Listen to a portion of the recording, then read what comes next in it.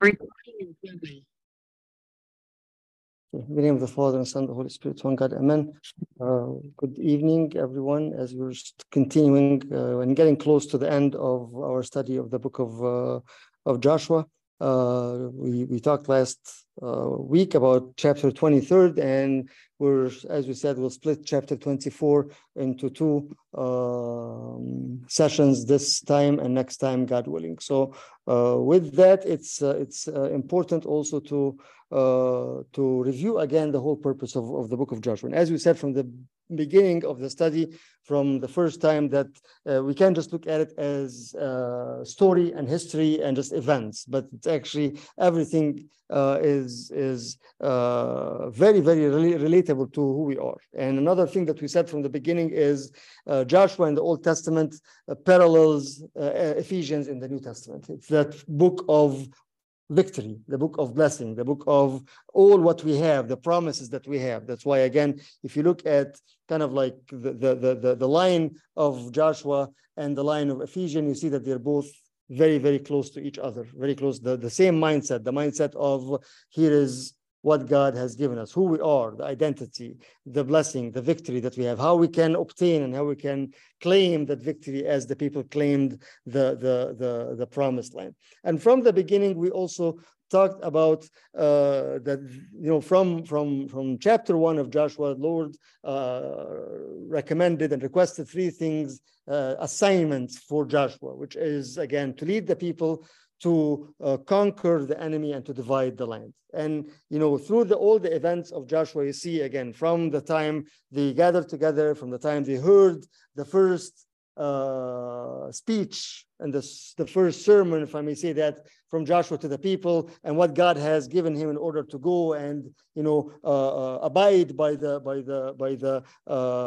commandment and by the law of Moses. And as I was with Moses, I will be with you. Do not be afraid. Do not be dismayed. And you go through all that prepping, and then going through the Jordan and going through Jericho and going through the big battles that we talked about, you know, and the ups and downs. Remember, again, as it's written in Deuteronomy, and as we said it before, that the Lord told them from the beginning, the promised land is a land of what?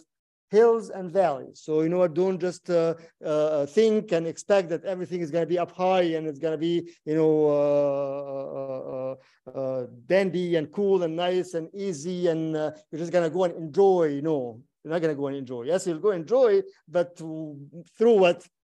Through a struggle.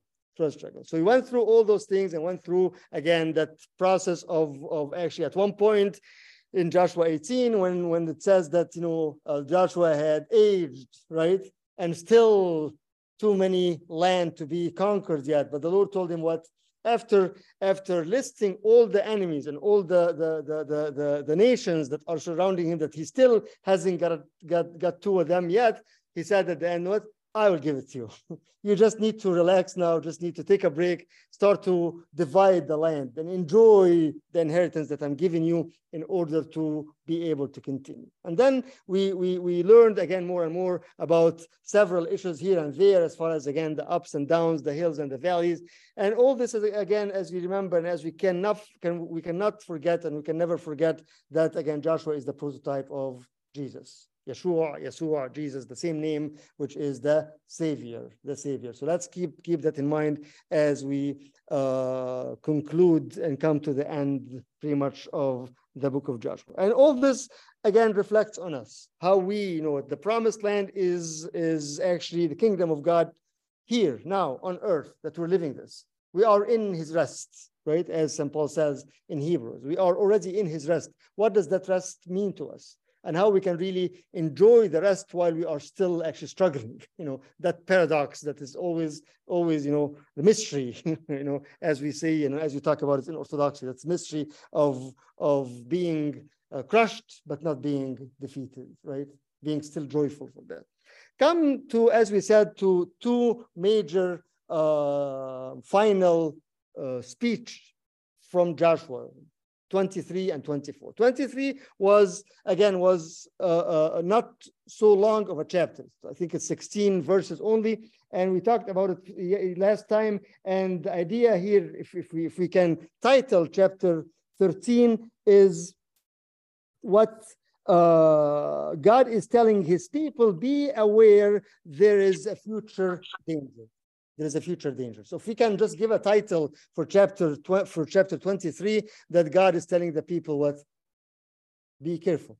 Be careful, right? And as we said before, if you remember again last time, he gave them the choice between either clinging to the Lord or clinging to the nations, right? And we said that cling is the word dabaq in Hebrew, which is yidibit in Arabic, which is like getting very, very close, very like you become one, basically. So either cling to God or cling to the nations. It's your choice. I'm giving you, and he gave them, okay, if you're gonna follow me, cling to me, love me with all your heart, here is what's there for you. And if not, here is what's there for you, right? Same thing as he told Moses in the past, you know what, I put in front of you the what? The blessing and the curse. Remember the two mountains, right? Here's the blessing and here's the curse. And he told them at the end what? Choose life to live. Choose life to live. It's right in front of you.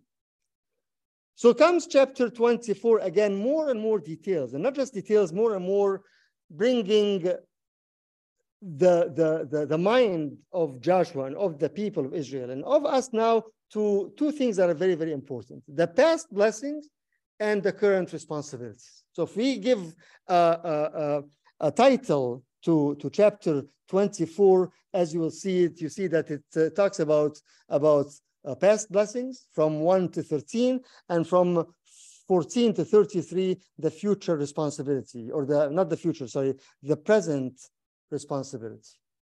Present. So again, three things, 23 and 24. 23 is the future danger, right? If you don't abide, if you don't obey, here's what's going to happen to you. Don't come back and cry and say, what, you are so whatever. No, I told you from the beginning, it's your choice. Based on your choice, this will happen or this will happen. So this is the future danger, right? Chapter 24 will break it into two, and then there is a part at the end that we'll talk about it. But again, from 1 to 13 of chapter 24 is the past blessings. And he brings it back to all the time, from the time of whom? It's amazing. We'll discuss it here. From the time of even the father of Abraham, Terah. And we'll ask like this question, like why taking it all the way there? So from 1 to 13, the past blessing. What has God done for the nation of Israel? And then from 14 to 33 is the current responsibility. Now, you know there is a future danger. You know that I've been with you and I've been blessing you all the time. Now, what is your responsibility? Now. And as you can see, this is a very, very, very relevant to our life, to our journey, always, you know. Look and see what danger is coming against, what kind of fight that we're having. Always remember the blessing and always see where are we at now? Where are we at now? So those are the three things we'll probably try to cover, you know, at least half chapter 24 now, and then the other part will be next time, and then we'll conclude that. So with that, let's read at the end again the last two verses of 23, Joshua 23, and then as a transition into chapter 24. Let's read 23 from 14 and 15 and 16. I'll read from the ESV. And now I'm about to go the way of all the earth. This is who's talking here? Joshua is talking. He's saying, and we talked about this, that now I'm about to go the way of all the earth. And he calls death the way of all the earth. Because this is what, as we talked last time, it's a reality. This is everybody is going. This is the way of all the earth. And you know, in your hearts and souls, all of you, that not one word has failed of all the good things that the Lord your God promised concerning you. All have come to pass for you, not one of them has failed. But just as all the good things that the Lord your God promised concerning you have been fulfilled for you, so the Lord will bring upon you all the evil things, until he has destroyed you from off this good land that the Lord your God has given you, if you transgress the covenant of the Lord your God, which he commanded you, and go and serve other gods and bow down to them. And we talked about the idea, again, the repetition of bowing down. Bowing down meaning what? You're submitting. You're submitting. Like when I bow down to a person or to somebody in a way that I'm submitting, I'm giving all the authority to that. So here he goes, if you go and serve other gods and bow down to them, then the anger of the Lord will be kindled against you, and you shall perish quickly from off the good land that he has given you. And this all speech was done where, as we said last time in the beginning of the chapter, in Shiloh, the place called Shiloh. We'll see chapter 24, which is actually in another place. And we'll stop for a minute here, why that specific place. So let's just read, from 1 to 13 verses first, and then we'll stop and see where are we at with this. So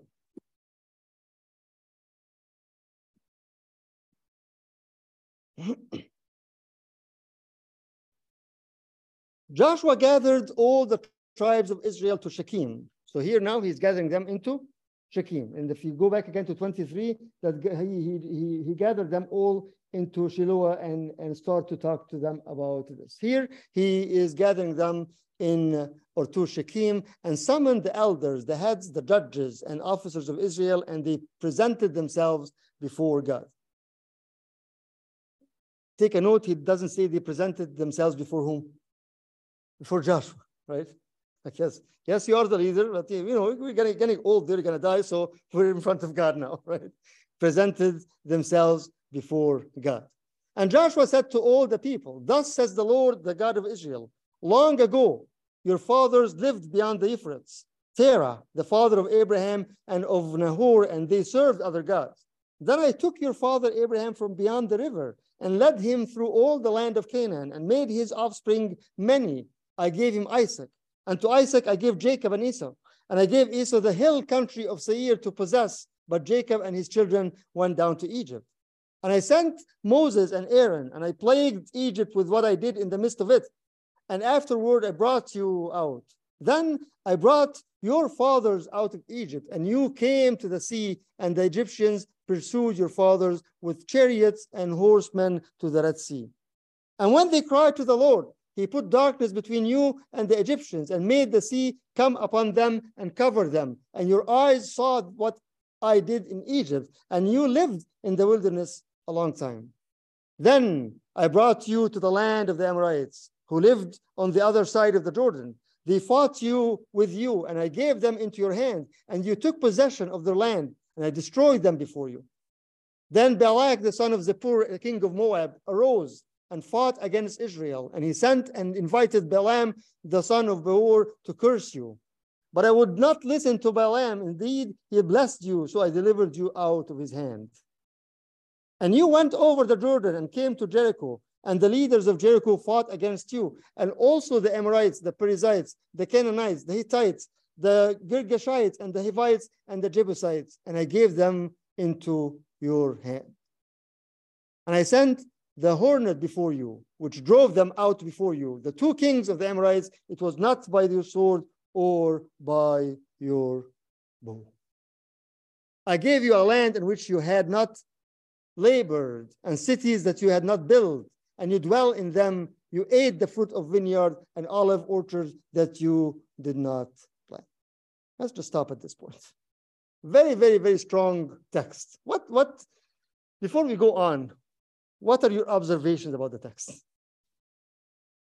What do you think? What kind of hits you? Again, remember, we're saying the last chapter was more of what? The future danger. This particular passage that I read from 1 to 13 is what? The past what? Blessings. The past blessings. And then we'll go on to what's next after this. What's in this passage that kind of, spoke to you or hit you? You stopped at, you're questioning. What do you think?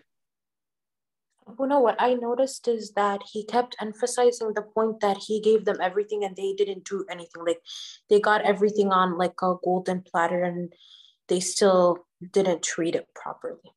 I gave you, I did, I took you, yes, exactly. Which means what, Juliana? From even the story of Abraham. Means what?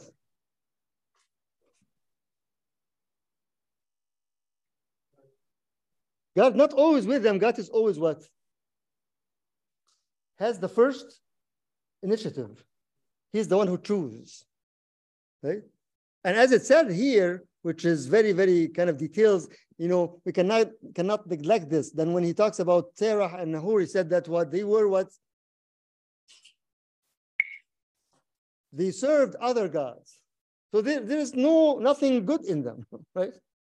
It wasn't like they were pious or they were already, you know, worshiping the Lord. No, it goes like you were nothing. Your father, which is Abraham, his fathers were what? Pagans. But I am the one who chose. I am the one who did that. Okay, what else? What else?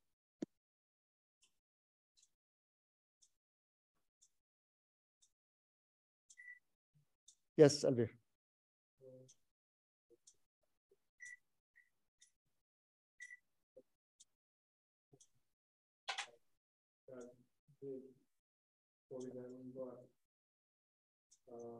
It's also in like order.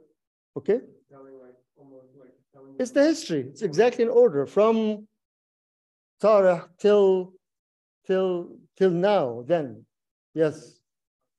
Sort of like, you know, each kind of guy is looking at them as sort of like, you know, children that he had reared from like when they were young. Right. To maturity. Yes. From nothing to a nation, his nation. It's a very good point. From nothing. So he made them his own nation, right? His own people. Out of what? Out of nothing. Out of parents who were pagan. Right? What else? Specifically on this point, Albir, let me maybe comment on something. As when you read this, as for God, there is no what? He's reading the whole timetable is in front of him on a table, right? It's not like he's like that was past and that was no. It's like actually looking at the whole thing as it's happening, right? Because that's what we know. Like in God's eyes, there is no past or tomorrow or future. It's all open in front of him, right? And so that whole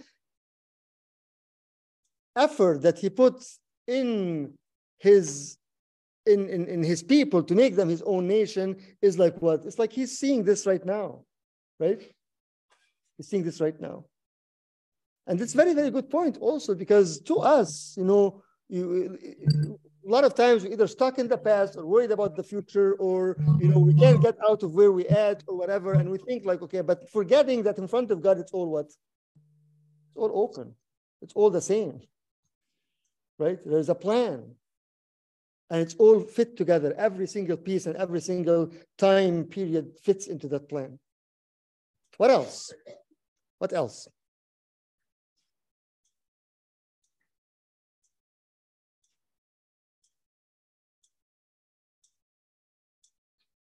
Have you noticed how he is addressing them in the past by you, right?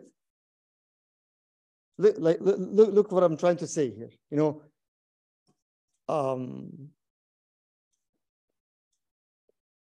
say for example, verse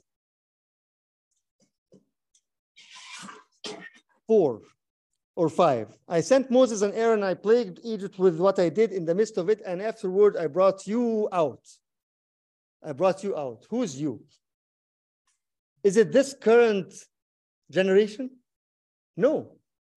So why is he addressing them by you, not like I brought them out of Egypt? Why do you think that is? The nation as a whole, exactly, right? It's not like them and now and you, right? No, I had the plan with all of you because you are all mine, right? So it doesn't matter that, no, I brought them. No, I brought you, although they were not brought out of Egypt. They weren't even they are the next generation, right? So the holistic view of God, like you are my people, you are my people, right? And what I do is I do for you as a nation, right? As a nation, not as generations. And that's a beautiful thing, because a lot of times when you look at the New Testament, said, like, for example, when the Lord said, you know, I tell you that this generation will not pass unless you see. And then we're like, how come? You know, that generation passed already. What are you talking about? But that generation is what is our generation, his people, right? His people. the oneness, right? So we are in that generation, which is from the time of the incarnation till now. That is the generation of the Lord, right? And that's a very important thing also, because sometimes you're like, okay, but how come he did this, and then what is he doing? We forget the fact that we are all what? We are his nation, regardless of the time, regardless of the time. That's another point. What else? Other thoughts?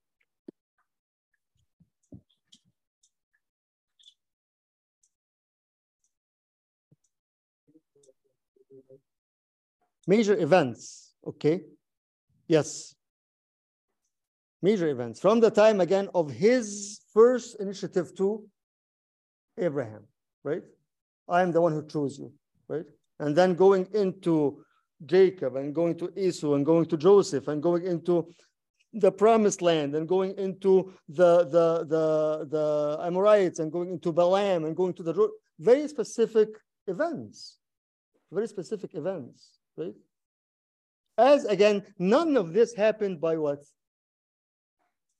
By chance. It is all part of the plan, right? It's all part of the plan to come to this point right now, Even not only that, but even the as I said, the place that that Joshua gathered them. Again, he gathered them where? In Shechem. What is Shechem? If you look at the history of the Old Testament, you look at Shechem. Shechem was a very, very, very important place. It's located, first of all, Shechem is where God promised Abraham and that his descendants would inherit the land. This is in Genesis 12, 6 and 7. First place in Shechem, where the first time God gave promise to Abraham to say, what? I will give you this and this and this, right?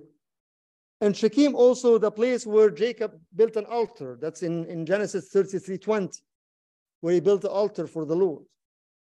Shechem was located between Mount Ebal and Mount Gerizim, where are the two mountains, one for the blessing and one for the curse. And that place where the people stood, knowing and seeing this is the blessing and this is the curse based on your choice, right? So Shechem itself was not just a coincidence or a by haphazard choice, but that location where he's coming again and renewing this and reminding them with this is what based on all those events, and all those events again that are very, very, very important to the people and to the nation of Israel, right? Which brings another point we can probably even stop at it sometime, which is, linking our actual physical and spiritual relationship with God to a place. Right? Have you thought about this before? Like a physical place. Yes? Which is definitely the most common place would be the church itself, right? Like, well, why do I have to go to church? I can just go to my room and stay in my house and say a couple prayers and, shut the door and just, that's what the Lord said, right? Go to your room, shut the door and pray. Why do I have to go to church? Church is the Holy Land, the house of the Lord, right? That's the common phrase in Coptic, Sheti Ecclesia Antini Angelos, hail to the church, the house of the angels, right?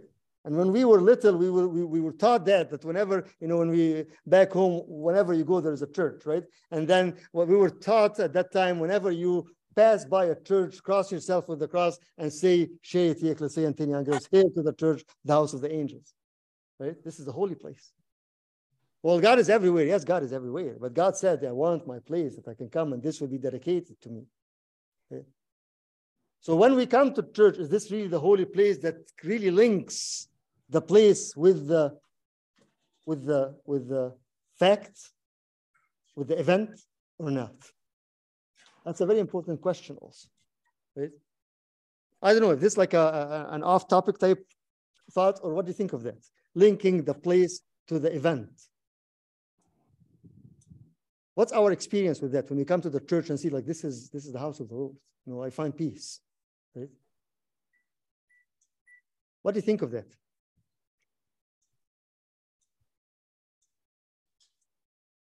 What does it take in order to realize that the place is holy, right? I'm not just going to attend something. No, I'm going to the house of the Lord. What does it take?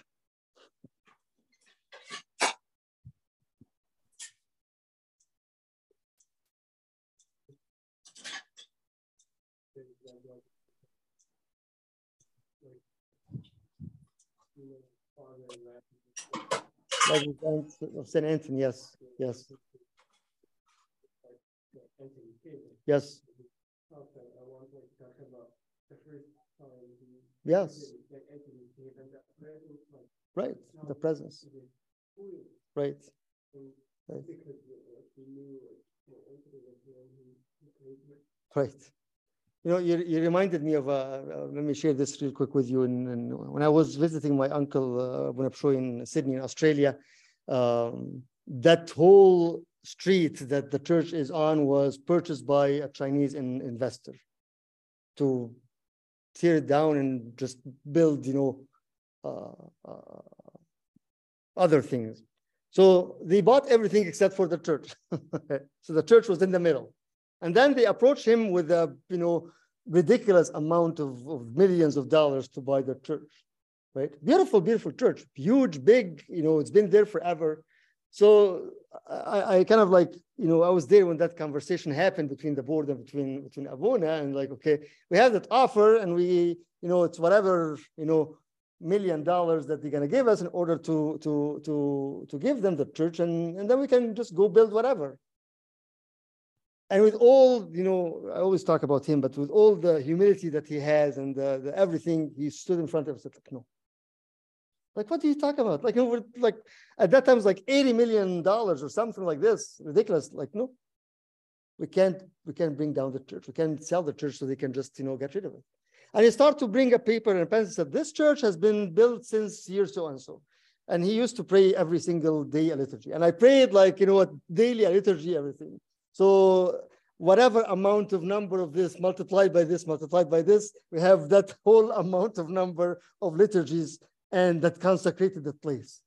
I will never sell this place. And he won the case. Like, what? Yeah, we don't need that. We don't need that. The presence of God in the place, right? And we should be aware of that. When we come to church every time, on the way to church, we should be aware of that this is the Holy Land. This is the place of God. I mean, we go as a pilgrimage and go and visit the Holy Land and visit this and this and this. And then we have the house of the Lord, right? So it's just another note to consider as we study this. Like this place, Joshua brought all the people to this place because that place, he knew that it will have an impact on them, right? So again, we're talking about the past blessings, right? The past blessings of God's work with the people. This is again all before Joshua is about to die, and they were about to start a new era after this. Which again, sadly, as I was saying last time, it didn't go the way it's supposed to be. It did not. Why? Because they didn't pay attention to the basic things that he told them to pay attention to. Just being obedient. So you see, again, being disobedient erased a whole history, right? And allow them to go into all the trouble and all the captivity and all the problem and issues that they went through, although God's mercy brought them back again to himself.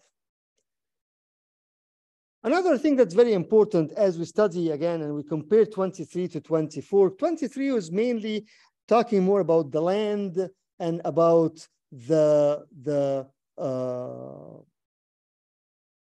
nation, the land and the nation, right? But you look at chapter 24, it all talks about whom? Look at the text again, right? And again, says the Lord, I did this, I gave you, and all talks about what? About what the Lord did. About what the Lord did, right?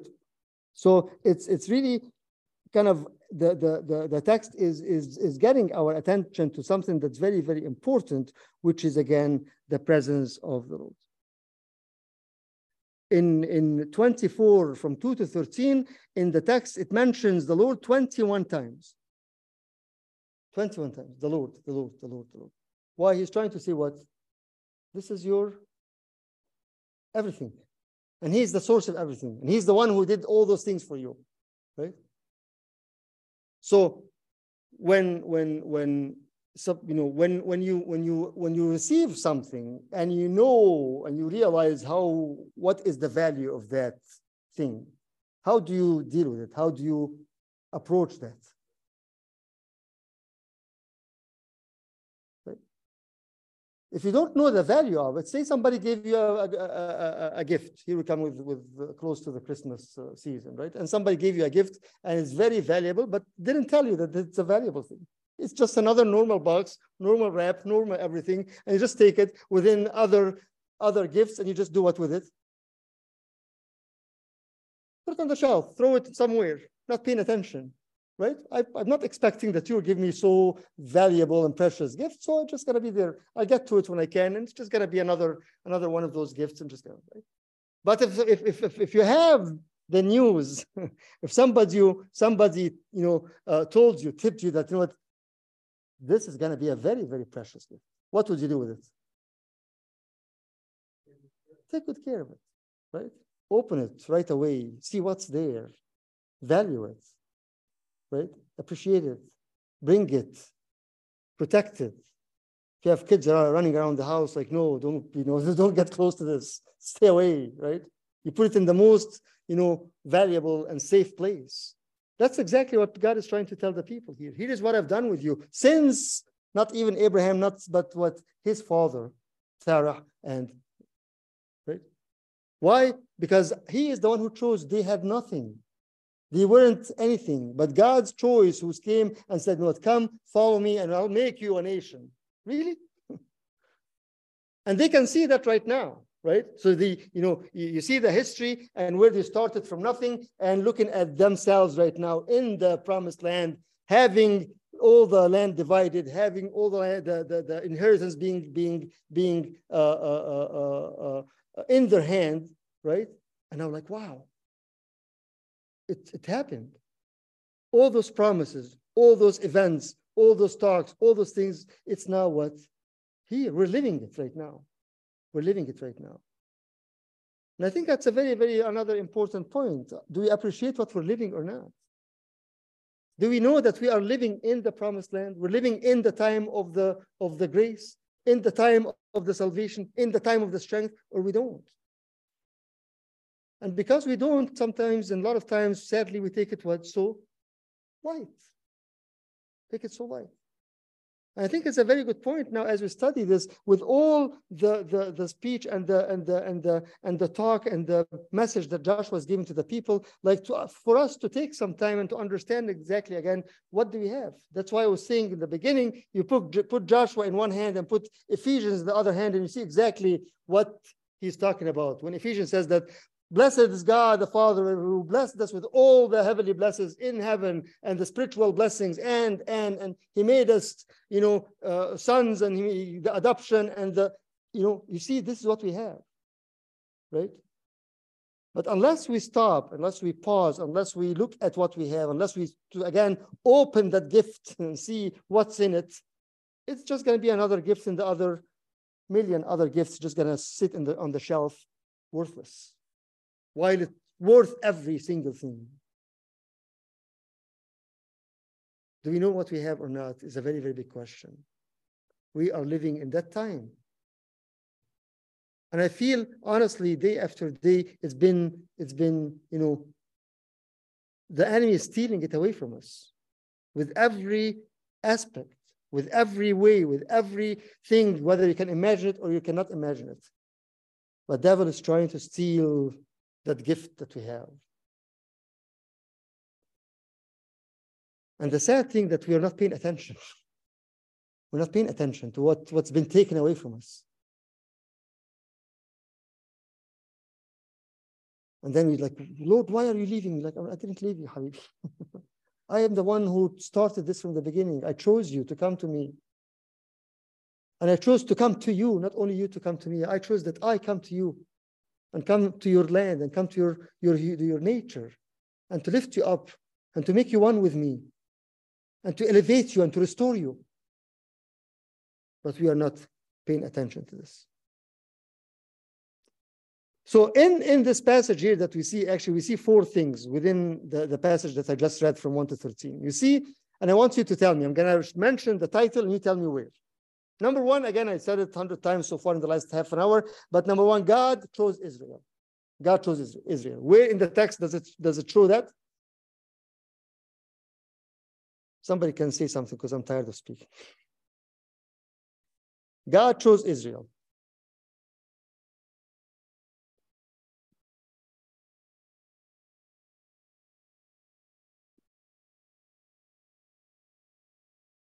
Mention a verse that shows in what we read from 1 to 13 that shows that God chose Israel. I'm going to put the screen here on the text on the screen also for the online people, so you have no excuse.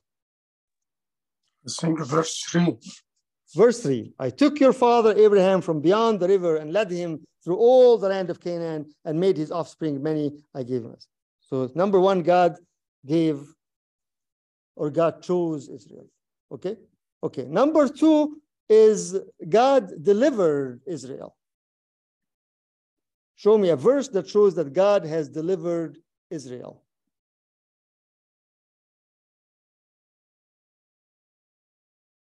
Come on, guys, it's very obvious. Just say something. Verse 6. Verse 6, then I brought your fathers out of Egypt, and you came to the sea, and the Egyptians pursued your fathers with chariots and horsemen to the Red Sea. And when they cried to the Lord, but he put darkness between you and Egyptians, and this. Right? As we're seeing this, again, don't look at this as just an event and a history and a story of them. No, try to find this also in my life now. Where and how did God choose me? Where and how often and how strong that he is actually delivering me, right? We have to live that mind. Otherwise, we're just looking at history. Yes, I brought your fathers out of Egypt. Do we really know that we were brought out of Egypt? Not literally, because we were brought out of Egypt, but Egypt in the bad meaning, in the bad sense, right? Are we realizing that we were brought out of Egypt into the wilderness with him, or we're still stuck with that? So number 1, God chose you. Number 2, God delivered Israel. Number 3, show me a verse that shows God guided you. God guided Israel. God guided Israel. Where?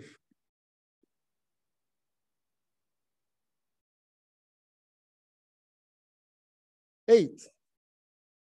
Thank you, Em. Then I brought you to the land of the Amorites who lived on the other side of the Jordan. They fought with you, and I gave them into your land, into your hand, and you took possession of the land and destroyed them before you. I guided you where to go and how to fight, and where is your enemy, right? I guided you. Again, do we know and do we feel and do we understand? Do we see that God is guiding us or not? Are we really submitting to his guidance and asking him to guide us, or we're just going on our own plan in every single thing? In every single thing. It's very easy to get so much distracted with everything because I have to make a decision. I'm really struggling with this, issue now, or with this whatever that is really, really kind of bothering me. And I start to think and think and think and think. And the simple thing that I should do from the beginning is to bring my heart and lift up my mind to God and say, God, please give me guidance. I don't do that. And that's why I'm always troubled. So he chose them, he delivered them, he guided them, and then number 4, he gave them their land.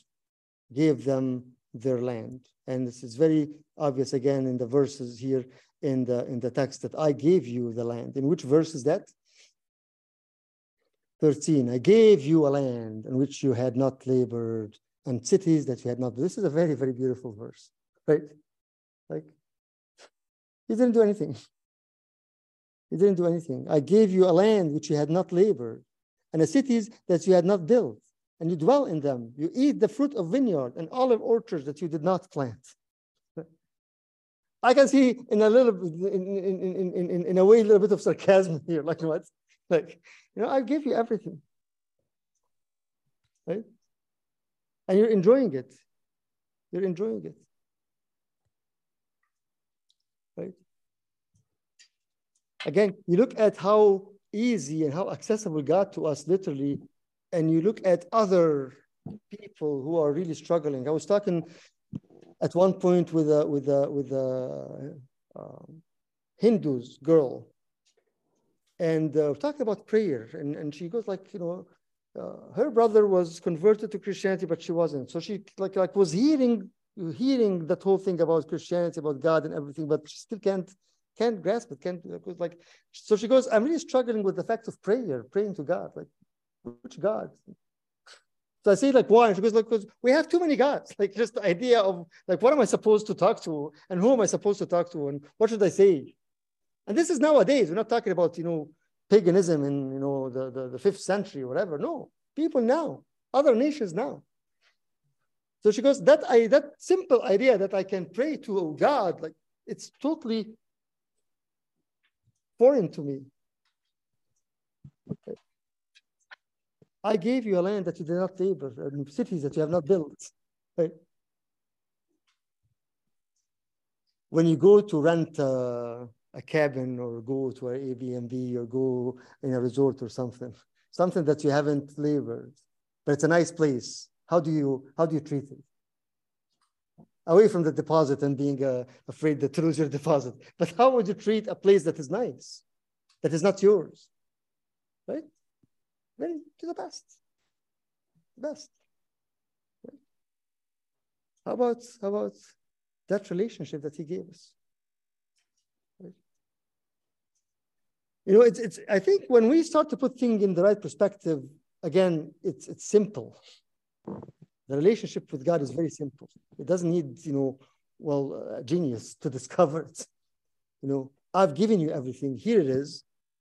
If I see it in the right way, like that makes sense. I owe you my life. Whatever you ask from me, I'll give it to you. I'm yours. Have you heard that before? Like somebody really got into, God forbid, like a very, very bad accident or event. And then, God, if you get me out of this, I'm all yours, right? And literally it happens, right? Why? Because a person who've literally seen death, right? And at that, moment, he said or she said, no, God, I'm all yours. I'm really yours. I'll give you everything if you get me out of this. And because how much they appreciate that, like literally, yes, I'm all yours. I'll give you everything. Right? It's the same thing. He gave us everything. He gave us life. He gave us eternity. He gave us that he is our Father. He gave us an orchard of olives and a vineyard that we haven't labored in order to eat, to enjoy. He gave us his body and blood. Again, past blessing, but also, as we'll see more and more, what present responsibilities. Present responsibility. And again, all this, Joshua is telling the people, again, here is what happened to you. So remember this, because this, what will keep you together and with him together. But again, that simple disobedience that brought everything down.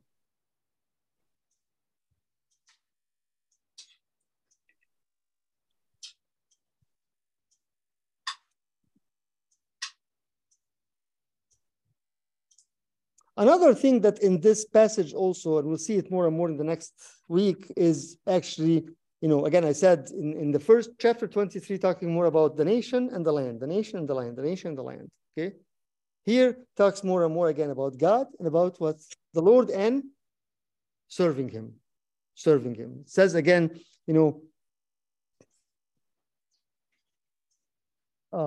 serve was mentioned 15 times in his address. In this particular talk. And we'll talk more about what does that mean to serve. What does he mean when he mentioned 15 times, serve the Lord, serve the Lord, serve the Lord, right? it's just to give you a hint on that. You know, the word serve. You know, this is more of next time, but just gonna give you a hint of that in for 14, for example. Now therefore fear the Lord and serve him in sincerity. When you look at the word serve, it's the common word in Hebrew, which is very close to the Arabic, which is abad, ya'bud, abd, serve, meaning actually to serve, to be in a way a slave. Really, God does want us to be a slave for him? Well, that's what St. Paul said. Doulos, right? What is doulos in Greek? Slave by what? Slave by fill in the blanks. Doulos in Greek means what? You see this all the time in St. Paul's beginning of his letters. Paul, servant of the Lord, right? The Greek is doulos, which is, again, slave by Choice. by choice. Thank you. Slave by choice. I'm yours. I'm yours. And I will agree, and I will love, and I will intentionally be your slave because this is my choice. I've talked about it before when we talk in the Old Testament in Exodus, and I think in Deuteronomy also, the law of the slave by choice, where the slave will come in the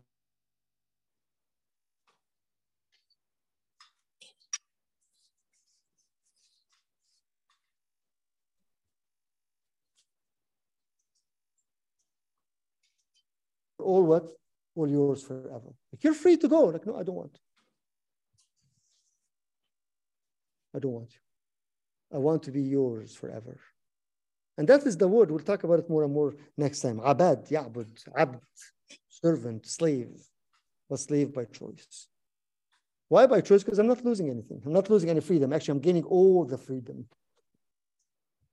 I'm being very, very free in him and through him. And through him.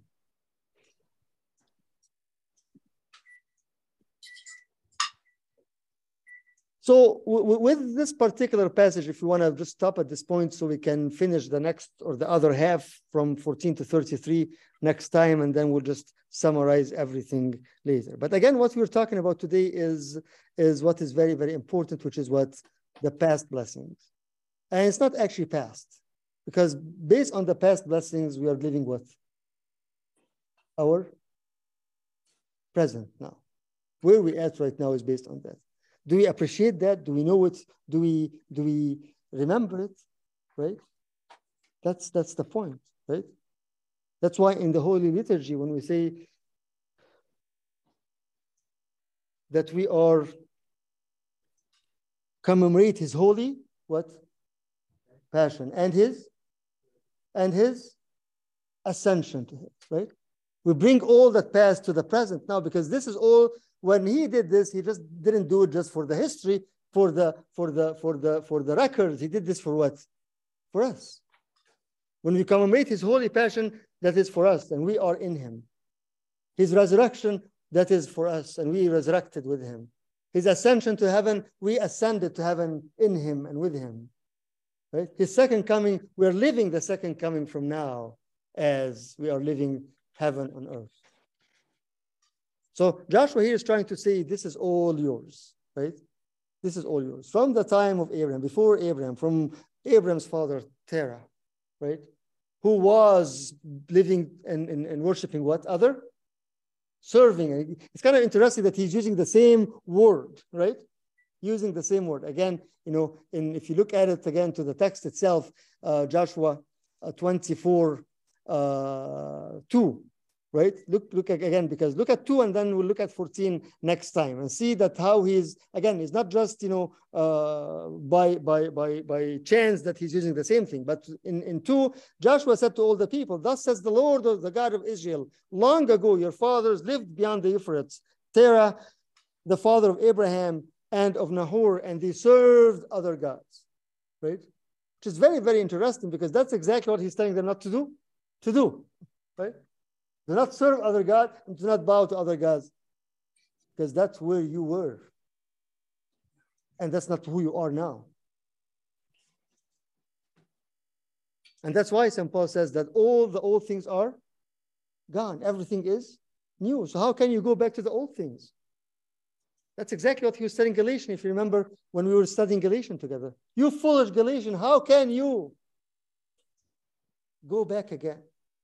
So in the text here, you see it's very, very obvious. He's saying that how can you go back and serve other gods? Who were your forefathers doing? And I am the one who got you out of this. Is it that cheap? That's what he's saying. That you go back again after all those years and go back again to the time of Terah, the father of Abraham and Nahor, and to go back and to serve other gods like they were doing. Didn't you learn the lesson? Didn't you see the love? Didn't you see all what I've done for you and what I've done for you? How can you go back again? How can you go back again? And it's very, very amazing love. When you see with that kind of message, with that kind of text, like, you know what, I've done this. So is it, again, that's exactly what St. Paul says in Hebrews, right? That you're stepping on the blood of Christ and making it as if it's nothing. Right? After all what I've done for you, and you just go back again to the first thing that your forefathers were doing. Like as if all those things that he's listed are what? Nothing, in vain, wasted. So that's why I'm saying again, it's very, very strong close to the book, that he's bringing everything and bringing and linking everything from the time he chose Abraham as his parents were pagan and serving other gods to the present time, and telling them again, please don't go back again, because all what I've done so that they become again my own people, precious people, royal people, people that I become for them a father, and they become for me what? Children. So how can you go back again? But again, sadly, they did. And sadly, we do.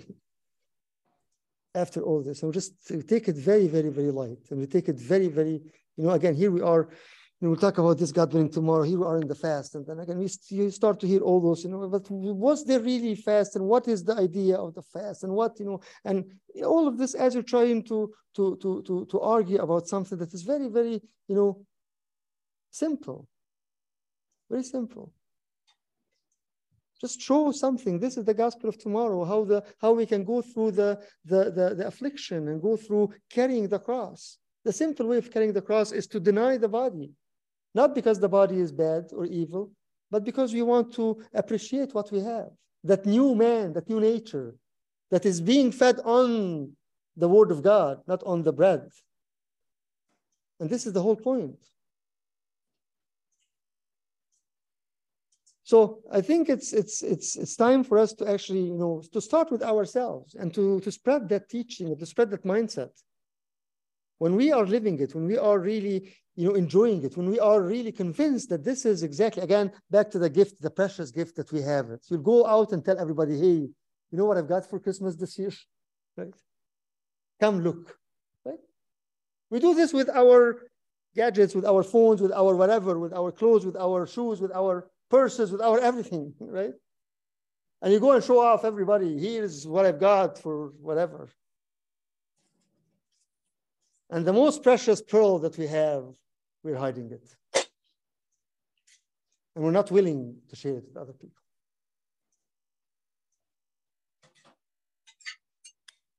Let's stop at this point.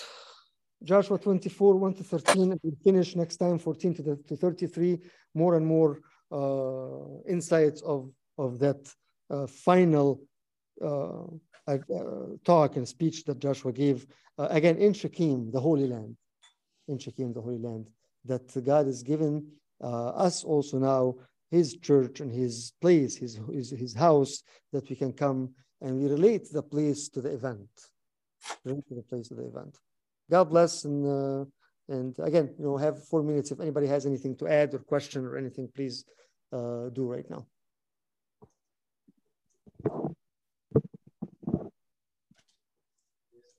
Yes, Albert.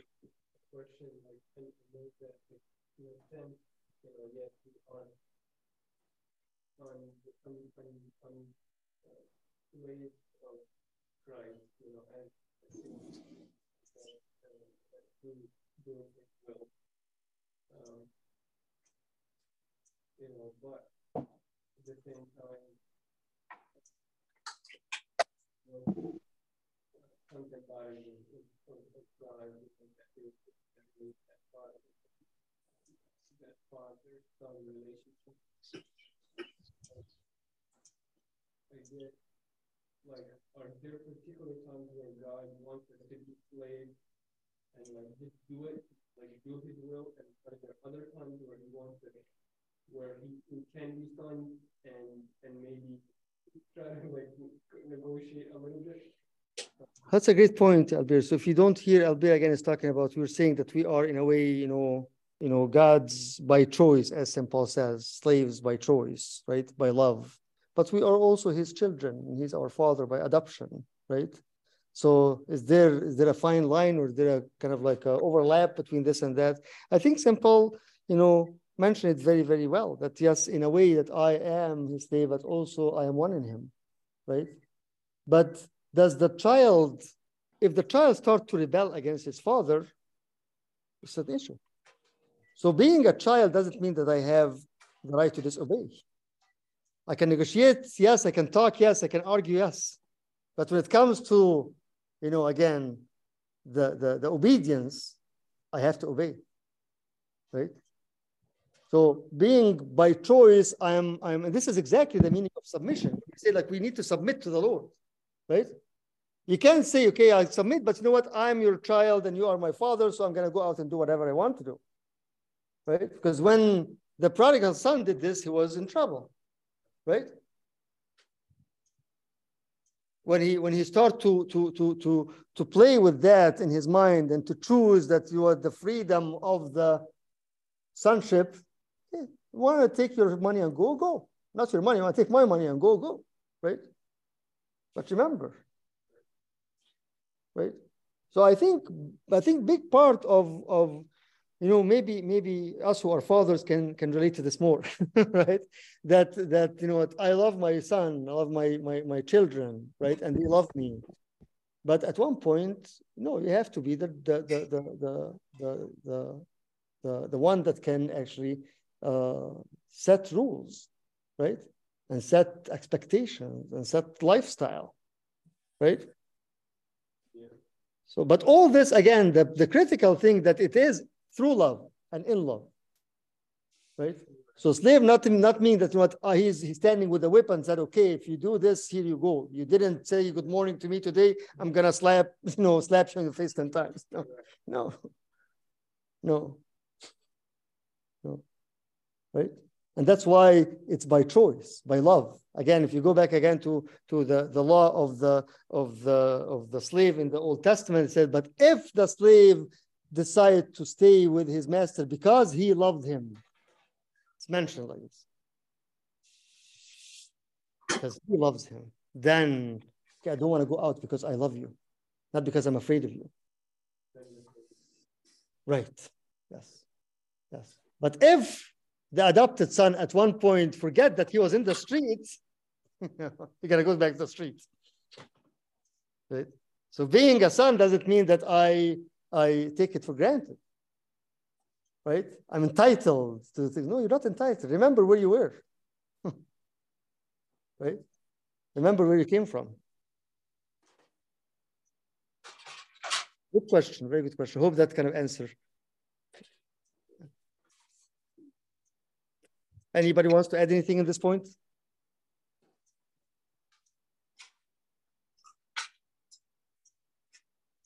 And you live this more and more as we grow in our relationship. You live this more and more that, again, by choice, I'm submitting my life. Whatever you want to do to me, do it. For me, do it. I don't care, right? So that I know the word slave is very heavy. Like, how can we say that we are always his children? We're never slaves. And he said, I will no longer call you slaves, but I call you, right? Yes. But remember also that we have to submit. right? And that's why there is, the word itself in Greek is different than the slave. It's doulos, which is again by choice, like I want to do for you. I'm submitting my life to you. You do whatever you want. Because based on love, because I know you love me, I know you'll have the best thing for me, and I know that I am trying to love you also, and based on that, I am yours.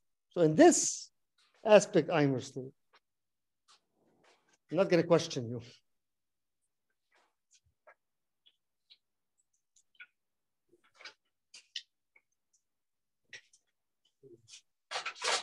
You are a slave, but you are a slave to the Lord.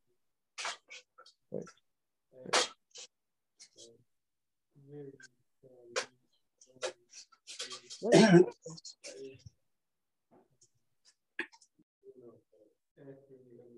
Right. I know where I'm coming from, and I appreciate that. Yes. And because of that, I want to give you more and more. Right. And I want to submit myself more and more. Very good. God bless. We'll continue next time, again, the end of the book, and then we'll maybe just kind of review, have a general revision of everything again. Okay, let's pray. In the name of the Father, and Son, and the Holy Spirit, one God, and Lord, we thank you, Lord, that you brought us to this hour, this time. Ask, Lord, to bless everything that we learned, every word that you gave us, Lord, every special message that you sent to each one of us, Lord, in order to come to you, Lord, and really understand and appreciate what we have, Lord, that we're living in that age, Lord. We're living in that time, Lord, of grace, time of love, time of being, Lord, submitting our lives, everything, single thing, Lord, to your love, to your authority. Praying for my brothers and sisters, for those who aren't with us, for those who are struggling, for those who are away from you, Lord, for those who have no one to remember them. For prayers of all your saints in your name, Lord, hear us when we say, Our Father who art in heaven, hallowed be thy name. Thy kingdom come. Give us this day, Lord. Forgive us our trespasses. Forgive those who trespass against us. Lead us not temptation, but deliver us. May the love of God the Father, grace of His only begotten Son, the King of the Holy Spirit, with you go in peace. With you all, amen. Have a good night, everyone. You too. Thank you, Abuna. Bye-bye. God bless.